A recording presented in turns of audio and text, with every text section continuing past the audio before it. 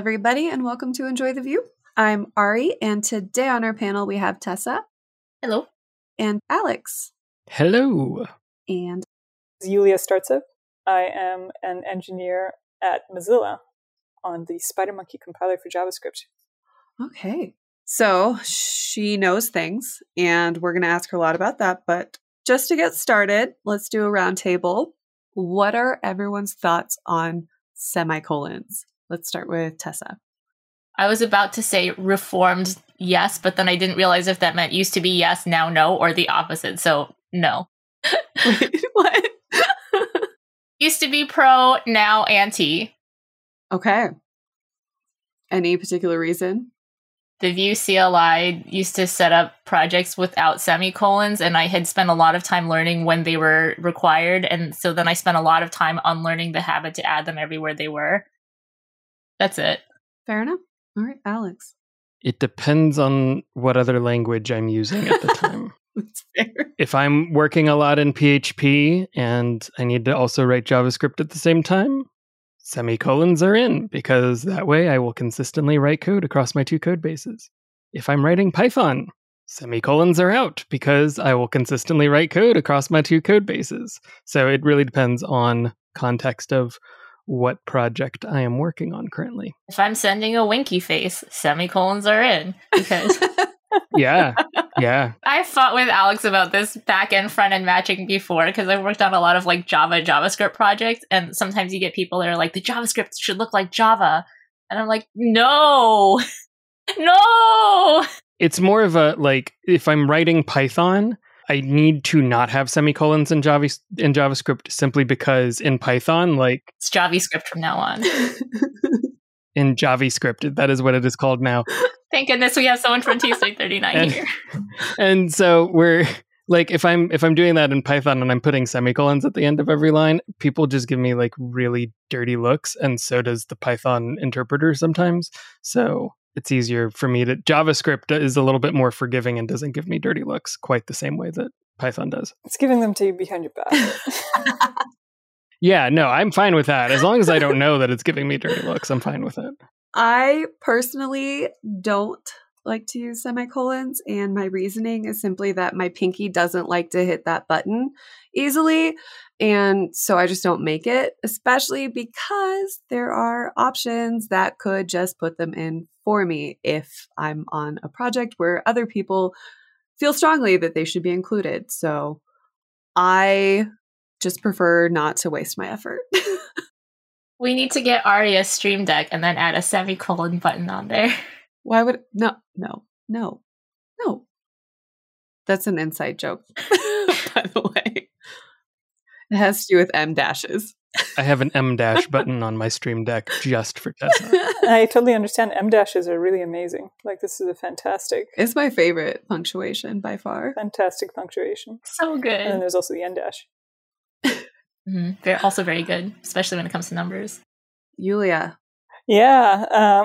So you're going to get me into a lot of trouble with this question, because I'm both working on the compiler, specifically the front end of the compiler, more often than the back end. And I'll explain what that means when we talk about compilers. But I'm also Mozilla's representative to the TC39. So TC39 has definitely gotten in trouble for mentioning semicolons in the past. And I will acknowledge that that has been the case. And there's two reasons why this is a contentious topic. I don't have that much of an opinion for how people write their code. JavaScript has the ability for you to omit the semicolon. And that is something that's consistent in the language up until now. We haven't changed that. You can write your code as you wish. And that's important. But from the perspective of someone who writes the parser that has to deal with this code, it is very painful, actually, also for specifying new features when we're trying to come up with a new way to express something in JavaScript. And we have to deal with the fact that new lines are not meaningful in JavaScript. Let's talk about, like, for example, Python. In Python, new lines are meaningful. In JavaScript, we don't have new lines. The only meaningful way for separating an expression really is with a semicolon. So we have something called automatic semicolon insertion, which is so imagine you're a happy little parser parsing a happy little tree or parsing a string into a happy little tree, and you come across a parse error. You have to ask yourself, is this truly a parse error? Or should I try inserting a semicolon here, reparsing the whole thing and see if it still throws, which is literally how parsers work with automatic semicolon insertion. So it's we end up doing 2 parses whenever we run into an ambiguous expression that does not have a semicolon. So this is an interesting fact to know as a JavaScript developer who may choose to omit or add the semicolon, because it does have very minor performance characteristics that may come along, but they're very minor. Parsers are really, really fast. It also has an impact on how we specify the language. So let's say you want to use like a new kind of keyword or something, where let's say you want to take the new keyword and put it at the end of the sentence and have that mean something.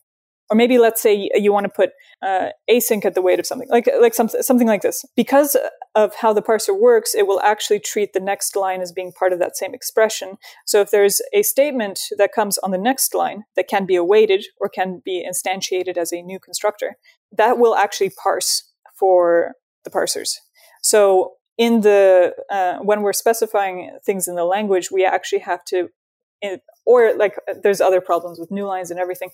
We have ways of specifying in the language, like this cannot have a new line in order for this expression to be valid, or this needs to do something. I mixed it up a little bit. It's the new line terminator that I was trying to explain, and I got it backwards. So basically, you can't split expressions with a new line because of how we need to do semicolon insertion, which is a very interesting problem and one that we're not likely to change anytime soon, because that would be a huge web compatibility risk. Yeah, that sounds like a hot mess. Yeah, it's like staring into the abyss. Yeah, we've heard that the whole point is don't break the internet. Yeah. I can tell you a funny story about my first day on TC39. Oh, yes, please. So I joined, I forget the year, but does everybody remember Smooshgate? Yes. Yes. So Smooshgate was my first meeting, like just after Smooshgate had happened. Everyone was talking about Smooshgate, and I was like, what is going on here? Oh, wow. But it was really interesting. So for anyone who's not familiar with what Smooshgate is, we had a proposal. Again, we're talking about web compatibility. We had a proposal for introducing array.flatten and array.flatmap. FlattenMap, I think, was the original name. But because JavaScript is so extensible that you can extend it in ways that will make it not web compatible for engines to add new things. This was the case with MooTools. I can get into the details of it, but it's really nitty-gritties. Anyway, there was a case with one library. They extended the language in a certain way that made it impossible for the designers of the language to use that name. So we had to change the name, and the first name that the champion, who was exhausted, because we actually run into this problem a lot, was exhausted by seeing this problem all the time. So he made a joke saying that we should rename it to Smoosh. And the internet got very angry about this. He even put a really nice gif of 3 bunnies smooshing their heads together. Oh. I thought it was really cute, but people were really mad. And it actually makes sense that people were really mad because, JavaScript is the tool of the trade. Like, I imagine most of the people listening to this will be JavaScript developers working professionally.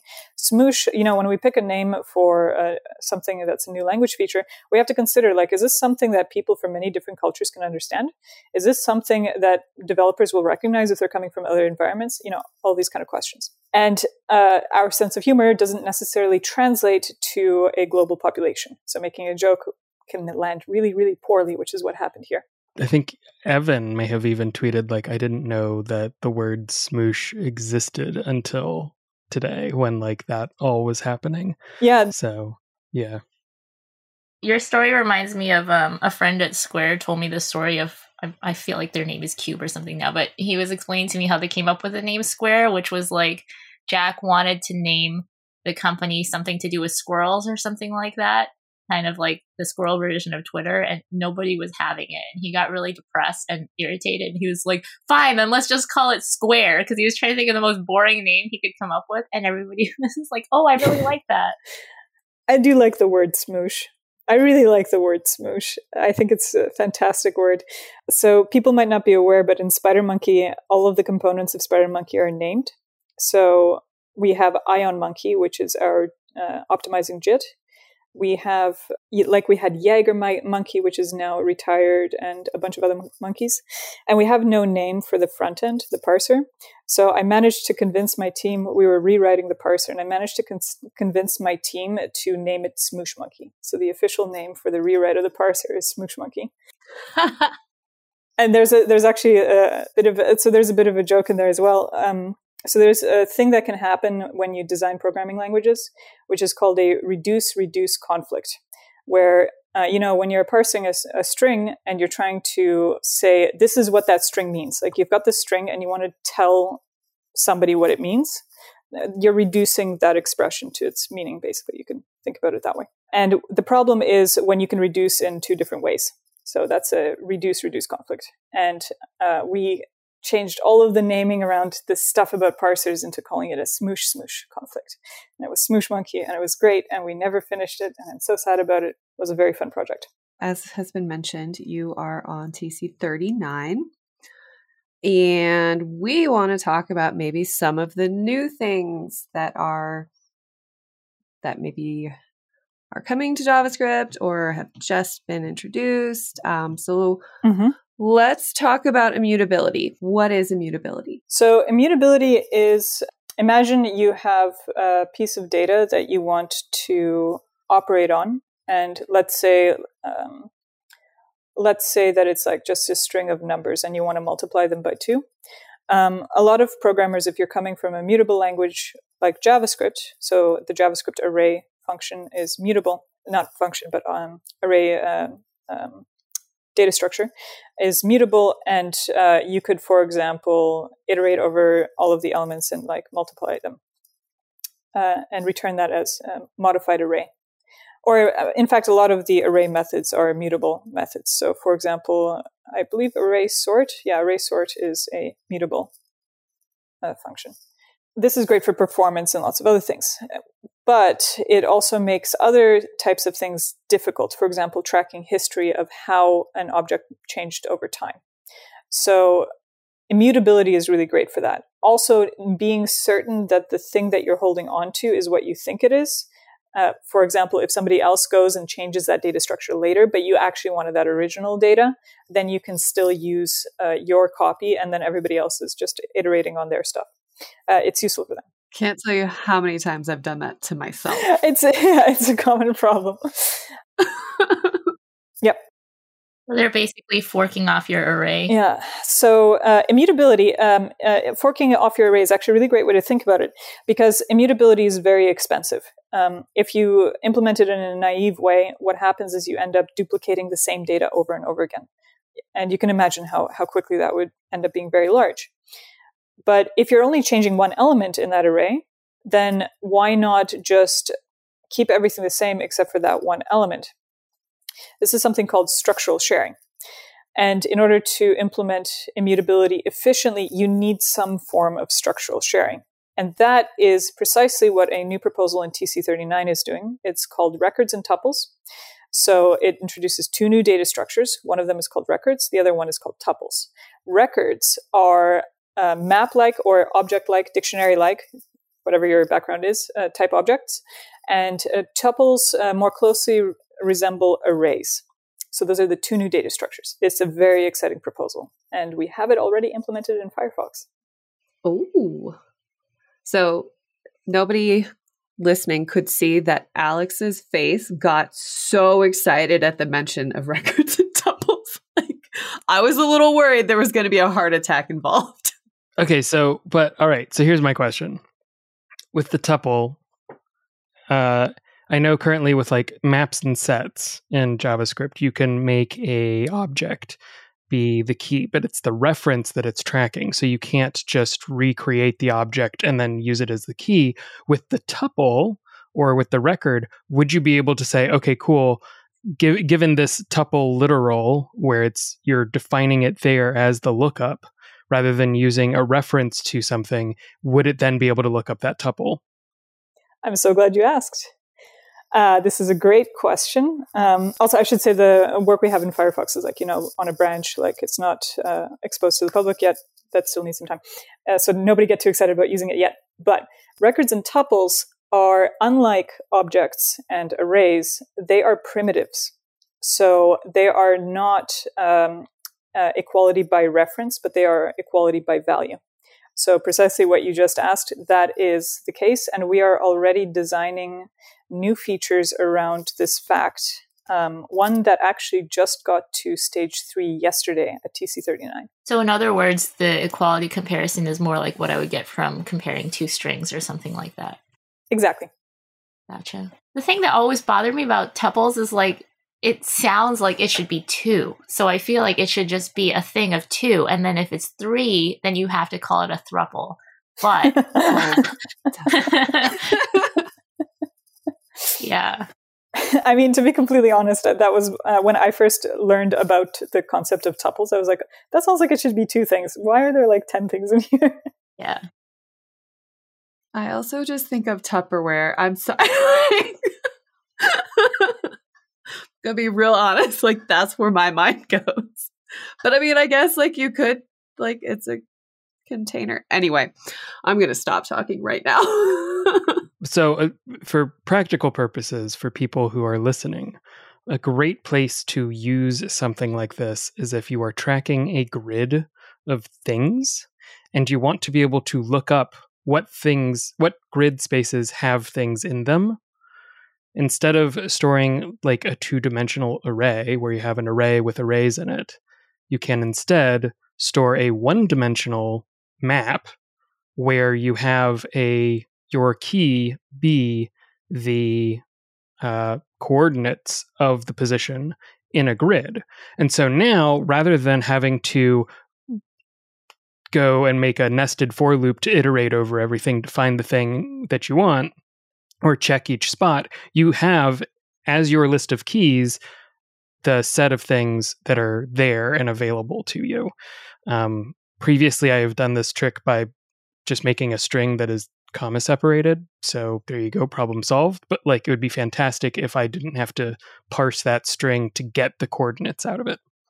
I feel like I need you to add a visual to the show notes because I got lost completely. I will add a visual to the show notes.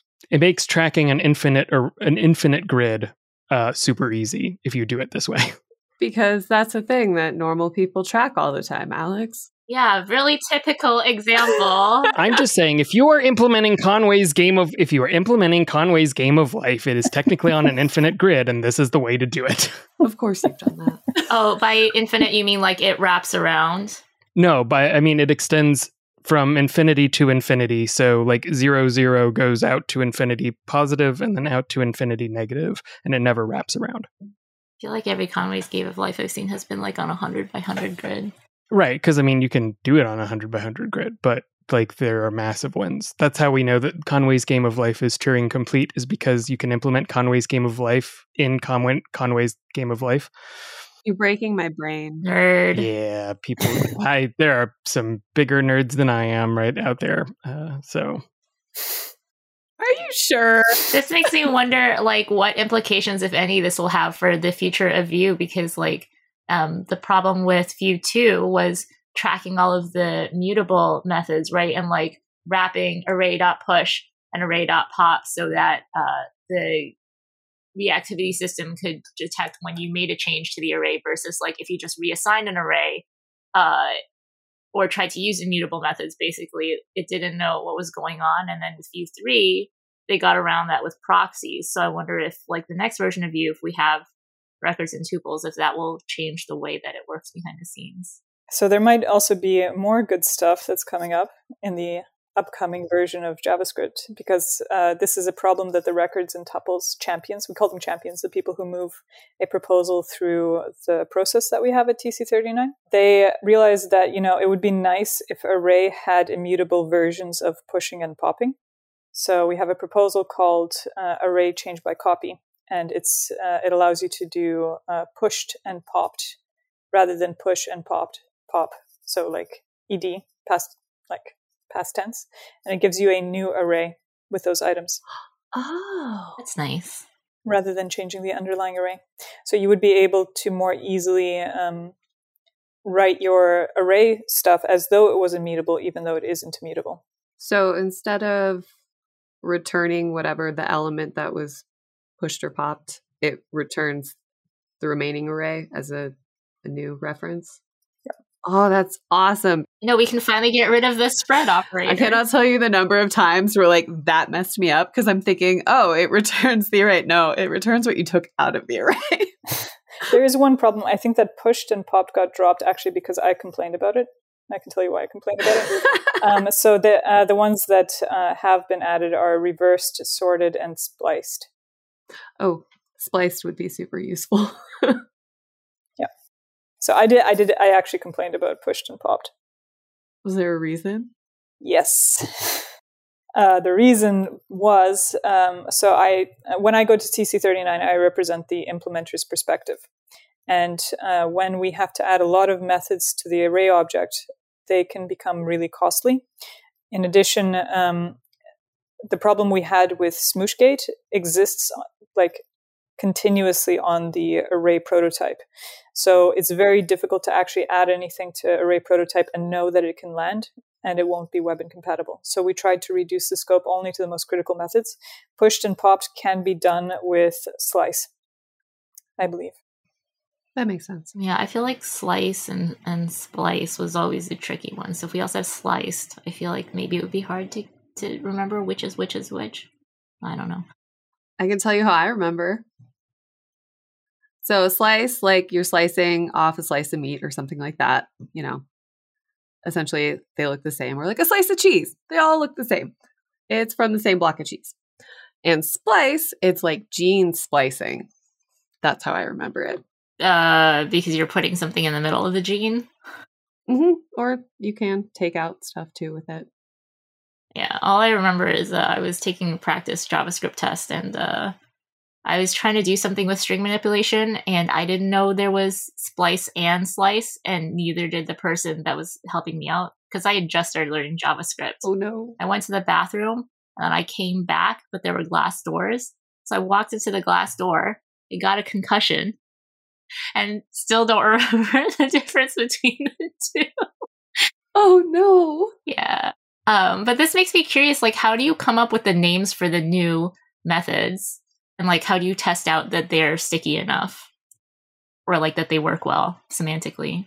Yeah, it's a good question. So we're trying to introduce a formal process, which is something that I've been trying for a couple of years.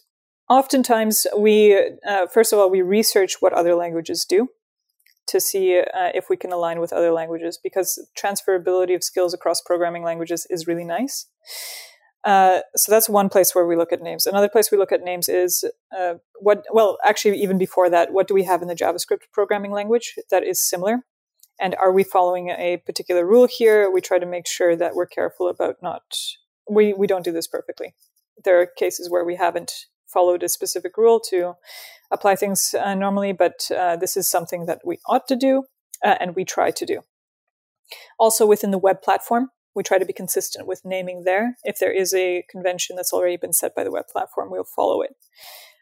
Failing all of those, which does happen, then the champion usually, or the author, there are two different roles, champion and author.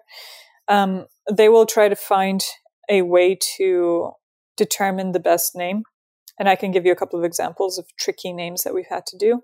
Usually, we try to be precise, but, sometimes you just have to go and reach out for something.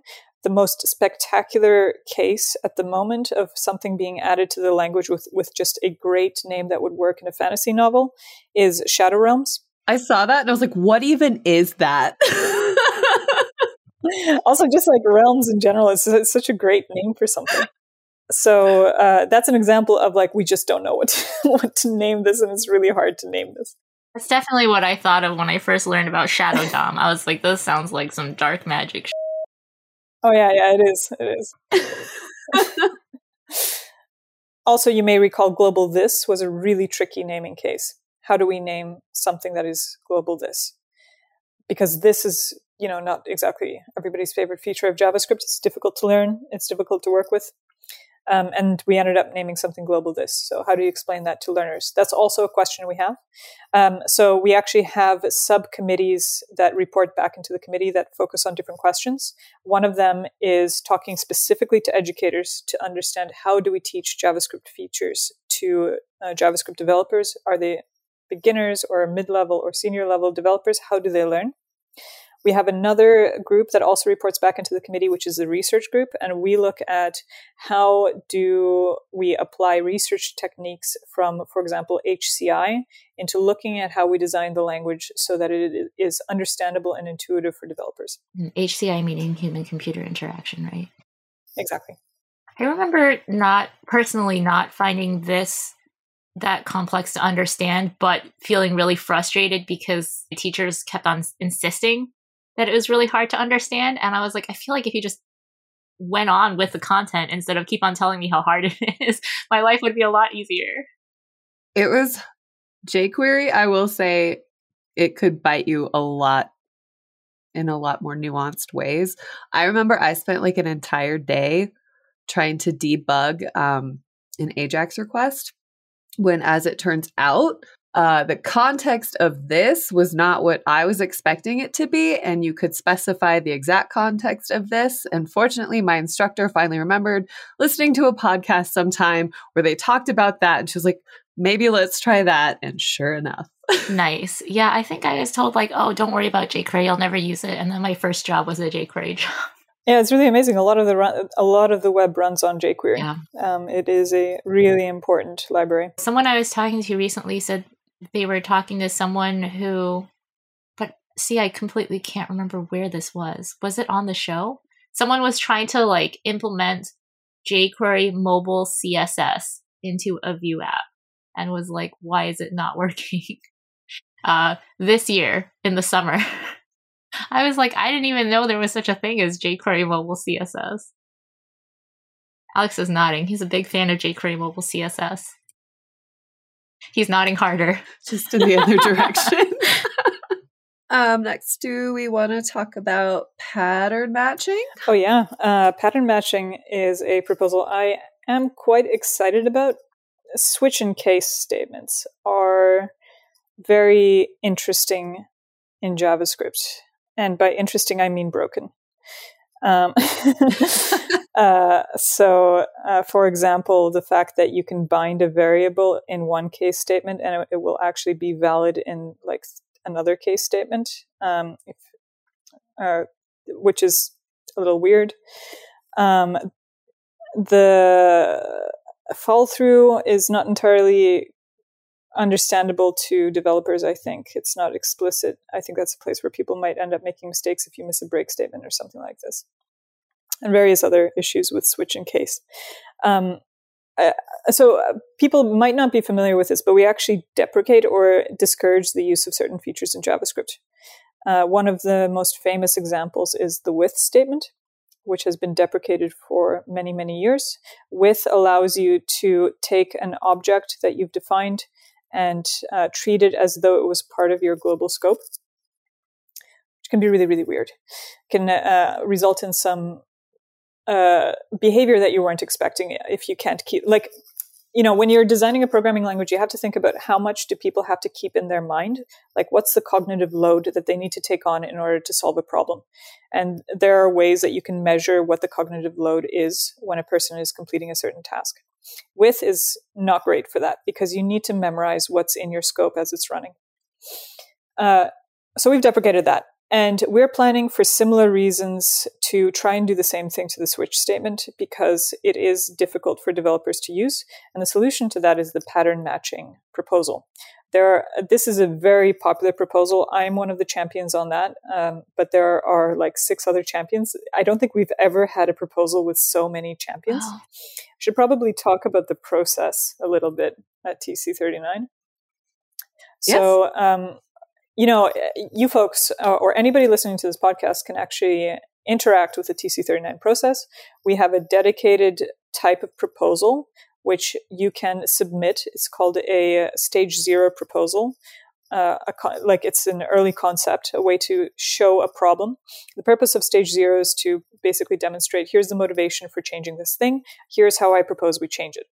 Then that goes through a series of steps. Stage 1 is the committee has heard it and has decided, we haven't tried to solve this problem in this way before, and it's not entirely a bad idea, so go ahead and work on it some more. We try, if you come to the committee and you say something that would break the web platform, we'll send you back and be like, you should probably rethink that or reconsider it. Or if you're trying to solve a problem that isn't very well motivated, like there's no use for it by developers, then we will also say, think about that again. Like, is that really necessary? Can you show us a clear motivation for why this should be implemented in every single browser, and add that extra weight to every developer working on the JavaScript platform and the web platform? So that's what stage 1 means. Stage 2 means, okay, we're happy with the motivation and we're happy with the basic shape of the problem, basic shape of the solution. So we are going to go ahead with that and try to bring it to maturity during stage 2. So that's when we write the specification text. We try to do any kind of checking for problems that we might expect with naming, with logic of the feature, etc., etc. Once a feature reaches stage 3, which is meaning that it's mature enough for implementers to go ahead and put it into their code bases, then it's very difficult to change fundamental aspects of the feature within stage 3. That's why you'll see things like you might have a favorite proposal and it's been stuck in stage 2 for 2 or 3 years.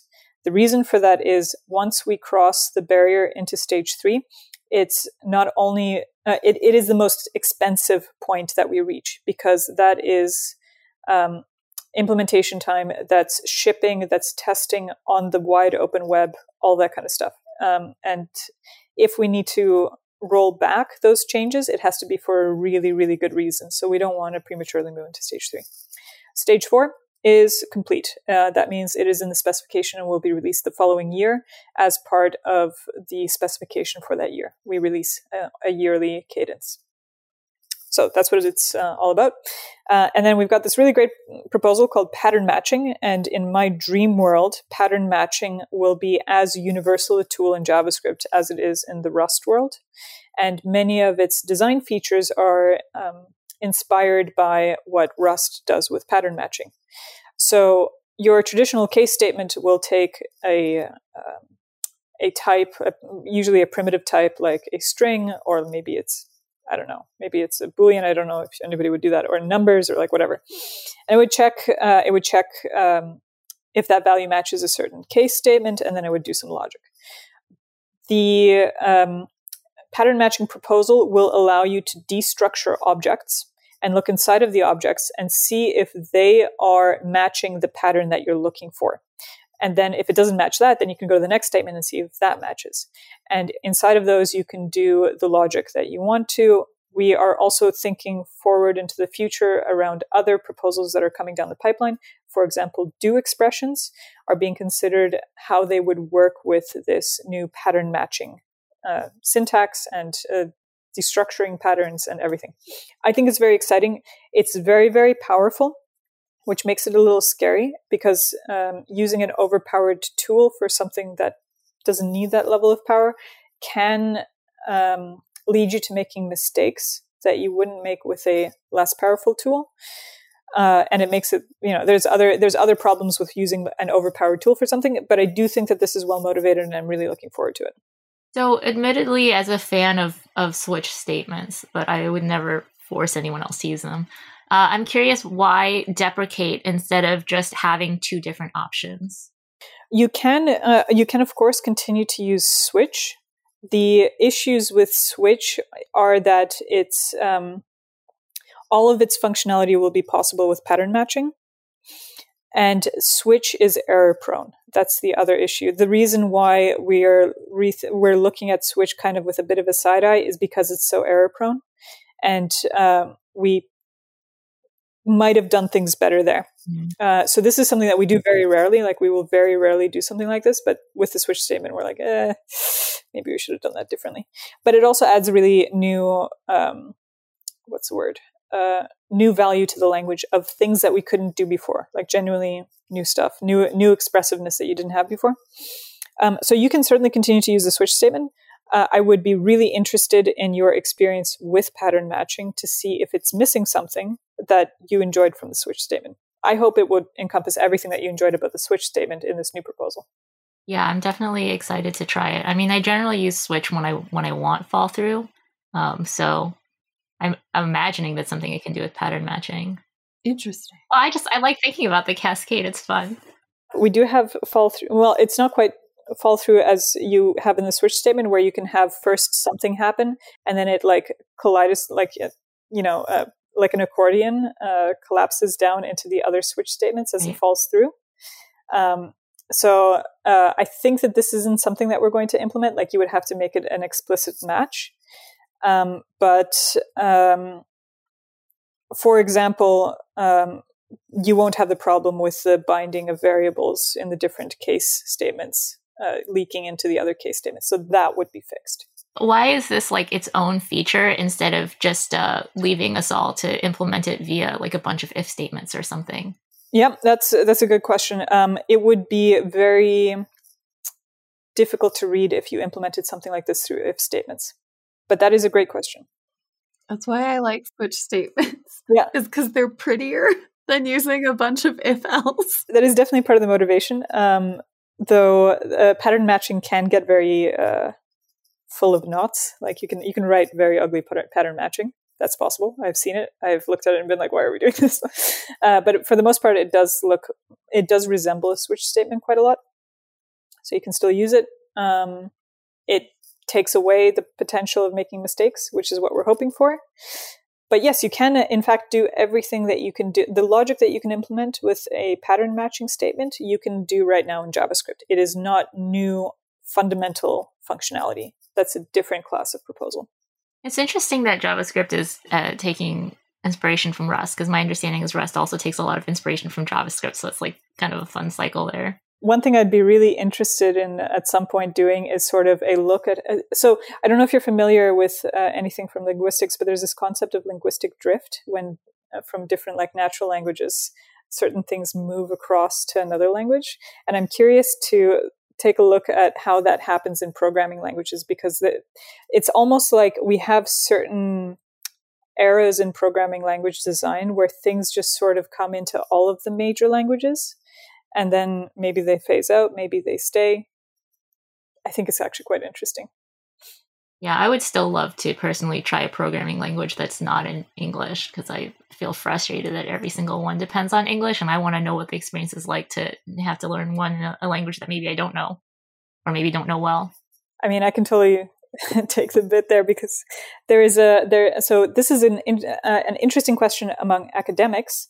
There is a academic conference that held its first edition this year called Pilates, which is programming in languages other than English. And it's the keynote speaker was talking about why it's difficult to design a programming language in something other than English.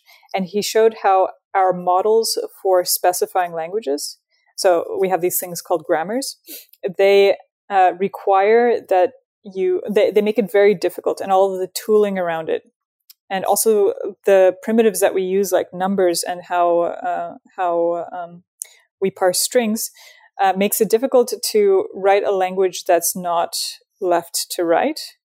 So if you're writing a right to left language, you suddenly need to reconsider how all of those tools work. So you can't use very many of the base tools that are used by programming language designers right now.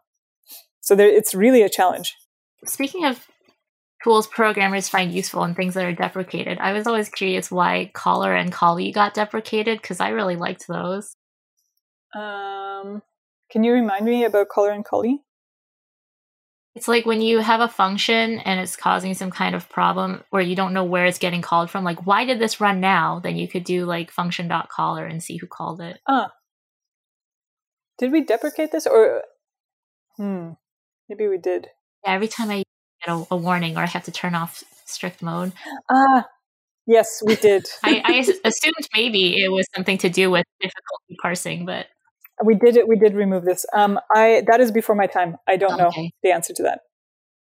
Well, speaking of timelines, on the very recent timeline, a particular proposal just made it into stage 3. So let's talk about array group by.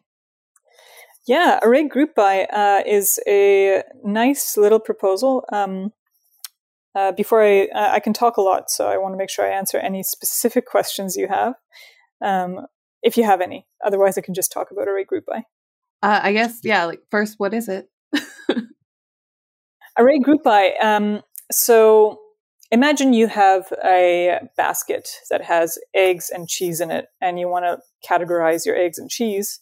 You would use array group by and give it for every egg, you would say, okay, this is in category A, egg, and for every cheese, you'd be like, this is in category cheese. So it allows you to partition arrays into separate arrays that you can then go and operate on. And you get back an object with the tag or the label egg and the label cheese, and 2 separate arrays for those 2 things. There are 2 parts to this proposal. One of them is group by, which I just described, and then the other one is group by map, which instead returns a map instead of an object. Now, we spoke at the beginning of this discussion about immutable data structures, and we talked about how we've got these great new primitives that are records and tuples. And the reason we designed array group by map was so that you could go ahead and group by a certain tuple just automatically and have it group by that. That's not something you can do with an object. So that was us thinking forward, like this is a feature that would be nice to have once we have records and tuples. And that's pretty much the gist of it. Yeah, that's the proposal. And the champion there is Justin Ridgewell. And it's quite interesting how we ended up on this proposal. If you want to hear about it. Absolutely. Want to elaborate on why it's interesting? So Justin had come to committee with a different proposal. He did not come to committee with group by. He came to committee saying that we have a usability issue with array.filter, and that he can never remember if you're filtering in items or you're filtering them out. Like, which direction does the Boolean in filter work? So we use the precedent set by other languages, and the way that our filter works is the same as in every other language. So, oh God, now I can't remember. I think it's we filter the Boolean is filtering things in, so you get everything that is like as the checking function. He wanted to introduce a new function called filter out, which the committee was like, yeah, okay, so we see that this is something that might be a usability issue, but this usability issue, the fact that you have to go and look it up on MDN every time, isn't significant enough for us to add this alias that is essentially an inversion of filter. Can we think about something else? So this was an example of the committee of something bouncing off the committee and being like, maybe we should think about this again. So Justin came back with, okay, well, what if we had something where we could group things? So you could have the stuff that was rejected and the stuff that was accepted in 2 piles. And everyone was like, yeah, actually, that's not something you can do easily in the programming language right now. Why don't we do that? That sounds really great. So he went and he started on that proposal. So in JavaScript, we have 2 different types of arrays. We've got your classic arrays and you've got typed arrays. And he wrote the proposal for both of those. Once he finished it, he realized, oh, in fact, typed arrays don't make any sense with this feature. I can't see anybody using it. So rather than doing the consistent thing, which is doing it even though we don't have a clear use case, we removed that. So this is just like, evolution of the proposal. And finally, he realized, well, we've got this records and tuples proposal, and maps can be really, really useful with records and tuples. Why don't we do a group by 2 map, which is the other partner part of this proposal, the partner method. So now we've got group by 2 map, which allows you to do the map use case. And that's the full evolution. We, in fact, made a name change yesterday evening to group by 2 map from group by map, again, because of naming collision thing. Not naming collisions. In this case, it was a readability issue, which I can get into. But yeah, that's group by map and group by. What was the readability issue? So when you hear group by map, what do you think? Do you think that you are grouping things into a map, or do you think that you're getting a map and you're grouping things by that map? Yes, between the two, the latter. That's the problem, because what it does is the former.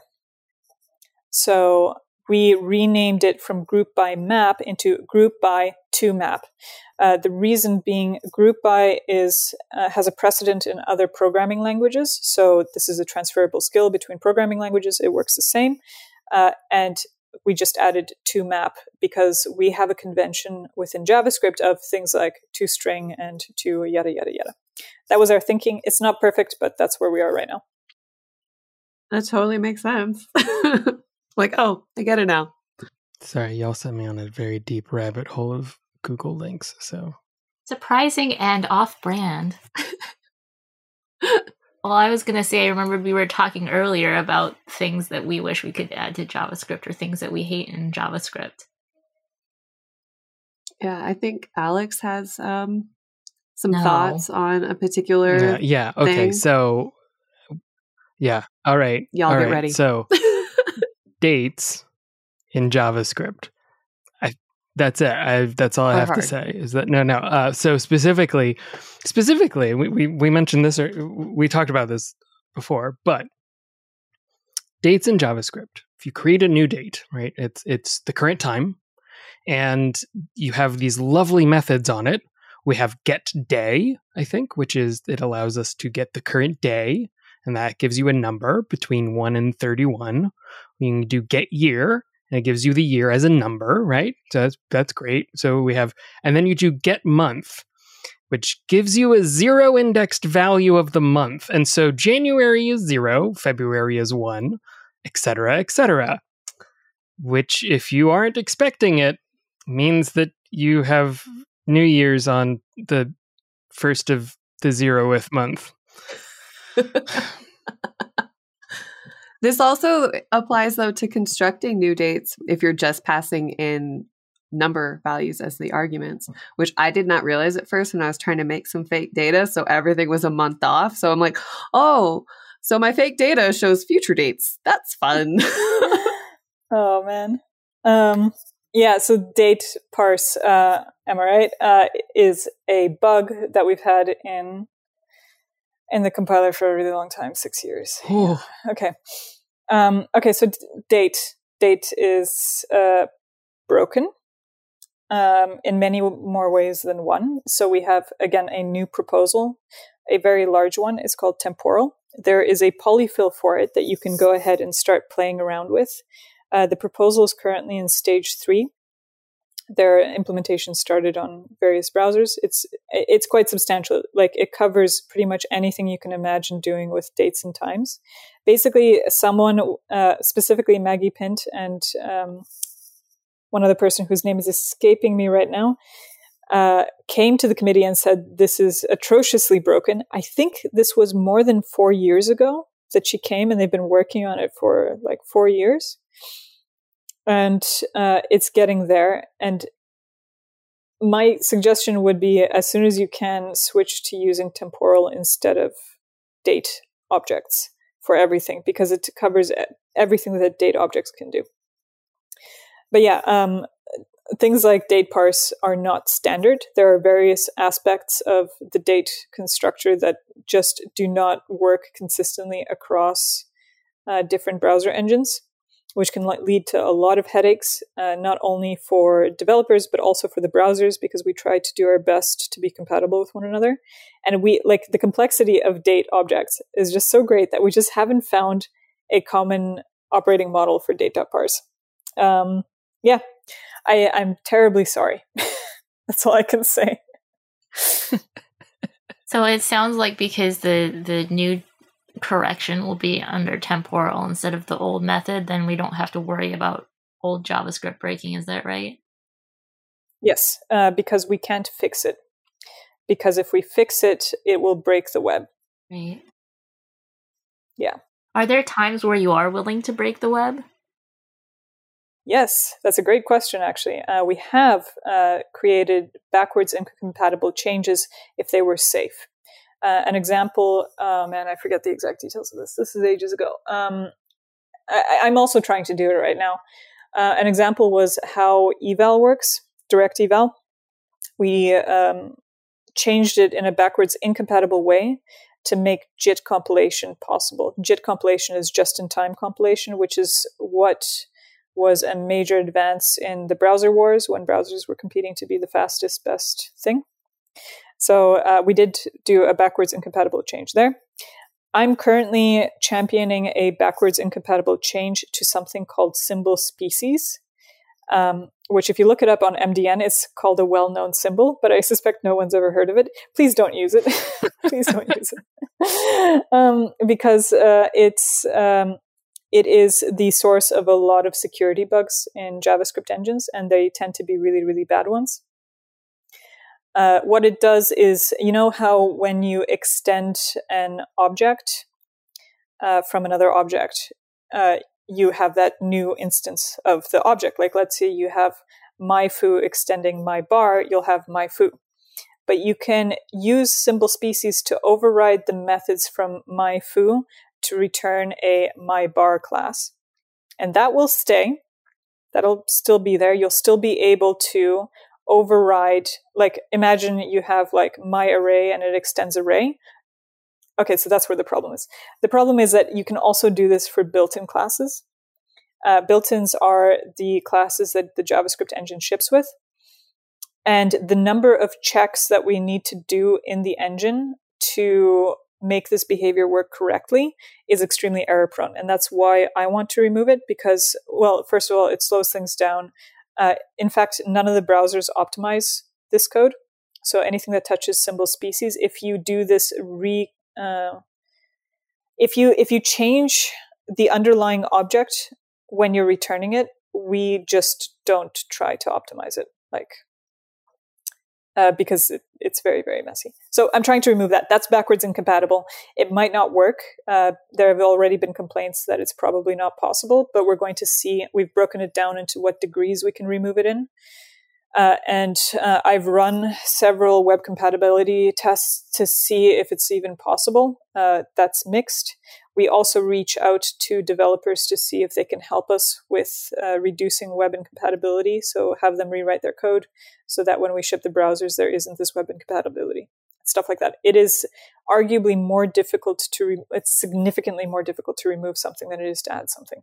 Yeah. I feel like the thing I would want to see would never get implemented even as a plugin, which is like, I wish if I was writing like a nested ternary or something, there was some visuals so I could see how the conditional flow was tracking. Yeah. Well, you could do something. Just like that. stop writing nested ternary. I saw Evan write a nested ternary in a Vite demo, okay? Ew. I mean, that's so it wouldn't probably fit in the language. Sure. And this is an interesting part about language design, right? Because, we tend to think of language design as sort of like just the language. But when you talk about language usability, we in fact include not only the programming language, but the text editor and the debugger and the entire environment that you use when you're programming. So that's all part of alleviating certain aspects of a language's design that might not be ideal. That can help things. So a really great example of a tool that you don't tend to think of as a tool, you tend to think of it as a, core part of a programming language is syntax highlighting. Syntax highlighting is not designed by language designers. It is designed by people who make the tooling. And of course, it has a relationship to the programming language, but this is really a visual tool to help you understand what that's doing. And something like what you just described fits perfectly into that category of visual tools, visual aids to help make sense of programming languages. That'd be super awesome. I hope Anthony listens to this episode and gets Nerds Night, but we'll see. I guess my big question for today, especially given the recent news about Log4j, is who funds the changes for this stuff, or who funds the maintenance of JavaScript or ECMAScript, JavaScript? So we are part of a standards body called ECMA. And the structure of ECMA is, in order to be a member, you can be a corporation that pays in to do it, or you can be a nonprofit and then you have a free membership in this organization. Officially, like the payment of the development of JavaScript comes from the companies who send their delegates. So for example, I'm a delegate. Mozilla pays my salary to go and work on the programming language and also to go and implement it in the compiler. And also of all of my colleagues. So Mozilla is covering our salaries, and then Google is covering its engineers' salaries, etc., etc. Each company is covering the salaries of the employees that are involved in the specification and development process. But also, a lot of us who work on the committee are volunteering our time a lot of the time. So it is something that takes more time than you'd ever expect to like sit through and like really think through how should this work. So it is a lot of volunteer effort as well. And we also have many fantastic volunteers who simply give their time doing proposal reviews, testing proposals, writing rationales for why or why not something should happen. A lot of people are just donating a ton of time, and we couldn't do it without all of those contributors. Is there any feature you wish that you could add to ECMAScript, like in your fantasy, but you know in reality you would never be able to add it? This is a tough question. I have various things that I want to add to the language, and there are various levels of fantasy. I believe that we likely need to introduce some form of typing to the language, because that is a need that the community is making pretty clear. Whether or not that happens remains to be seen. I personally, so my work in the engine centers at the moment on modules. So there is really a fantasy solution for a problem that we have, which is, I don't know if everybody remembers CommonJS, but CommonJS is incompatible with web modules. Mm-hmm. And if you're trying to transfer directly the behavior that exists on CommonJS programs into the module system, you are liable to have it broken by a timing issue, or to have to deal with certain inconsistencies between those two systems. And a big project that I'm working on next year is going to be fixing the module system so that you can have a high performance. So the problem is we eagerly load all modules, and CommonJS didn't force you to eagerly load all modules. So this is where one of the timing issues comes from. And on Mozilla, we use JavaScript to build the browser, and we've got our stuff written in a custom library that implements a module loader. Can't use it with the web because it has this timing issue.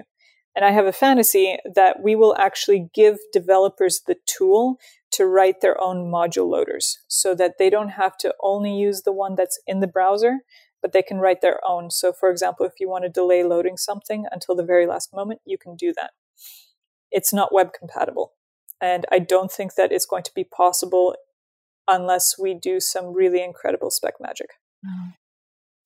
And this is not web compatible in the special way. This is, it breaks an invariant of the web platform. That's why we can't do it.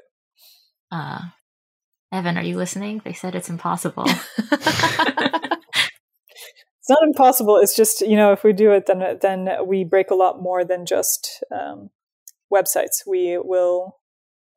There's a. If this means anything to anybody, but there's a concept called run to completion, which is really important for the web. We made the mistake of breaking in the past. That's why we have this brand new invariant where you shouldn't break that, and this would break run to completion. So that might just be that might just be a slew of words, but that's the thing that I'm thinking about. I'm thinking about this a lot right now. All right. And with that, Julia, where can people find you on the internet? You can find me on Twitter, Twitch, and GitHub, all under the same name, CodeHag. I stream myself writing the compiler, or I did up until this summer. I've been taking a break, extended. So you can also watch the previous videos on Mozilla Hacks. And otherwise, I sometimes tweet. I haven't been very active recently. Okay. All right. Time to move on to picks. Alex, would you like to go first? Sure. So this week's pick is a board game that I finally had the opportunity to play. We've had it for a couple of 3 months, and I finally got the opportunity to play it with a couple of friends and sit down and work through and figure out what all the rules were. First time that you play a game is always the hardest. And it was pretty fun. It was very nice. It's a Tableau game. It's called Santa Monica. And you are building out your beachfront property and boardwalk.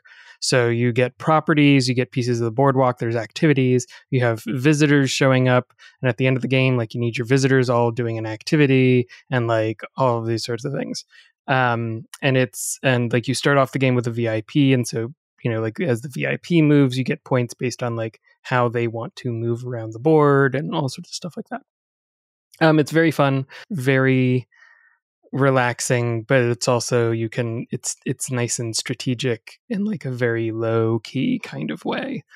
So yeah, that is my pick this week is Santa Monica, the board game. What is a Tableau game?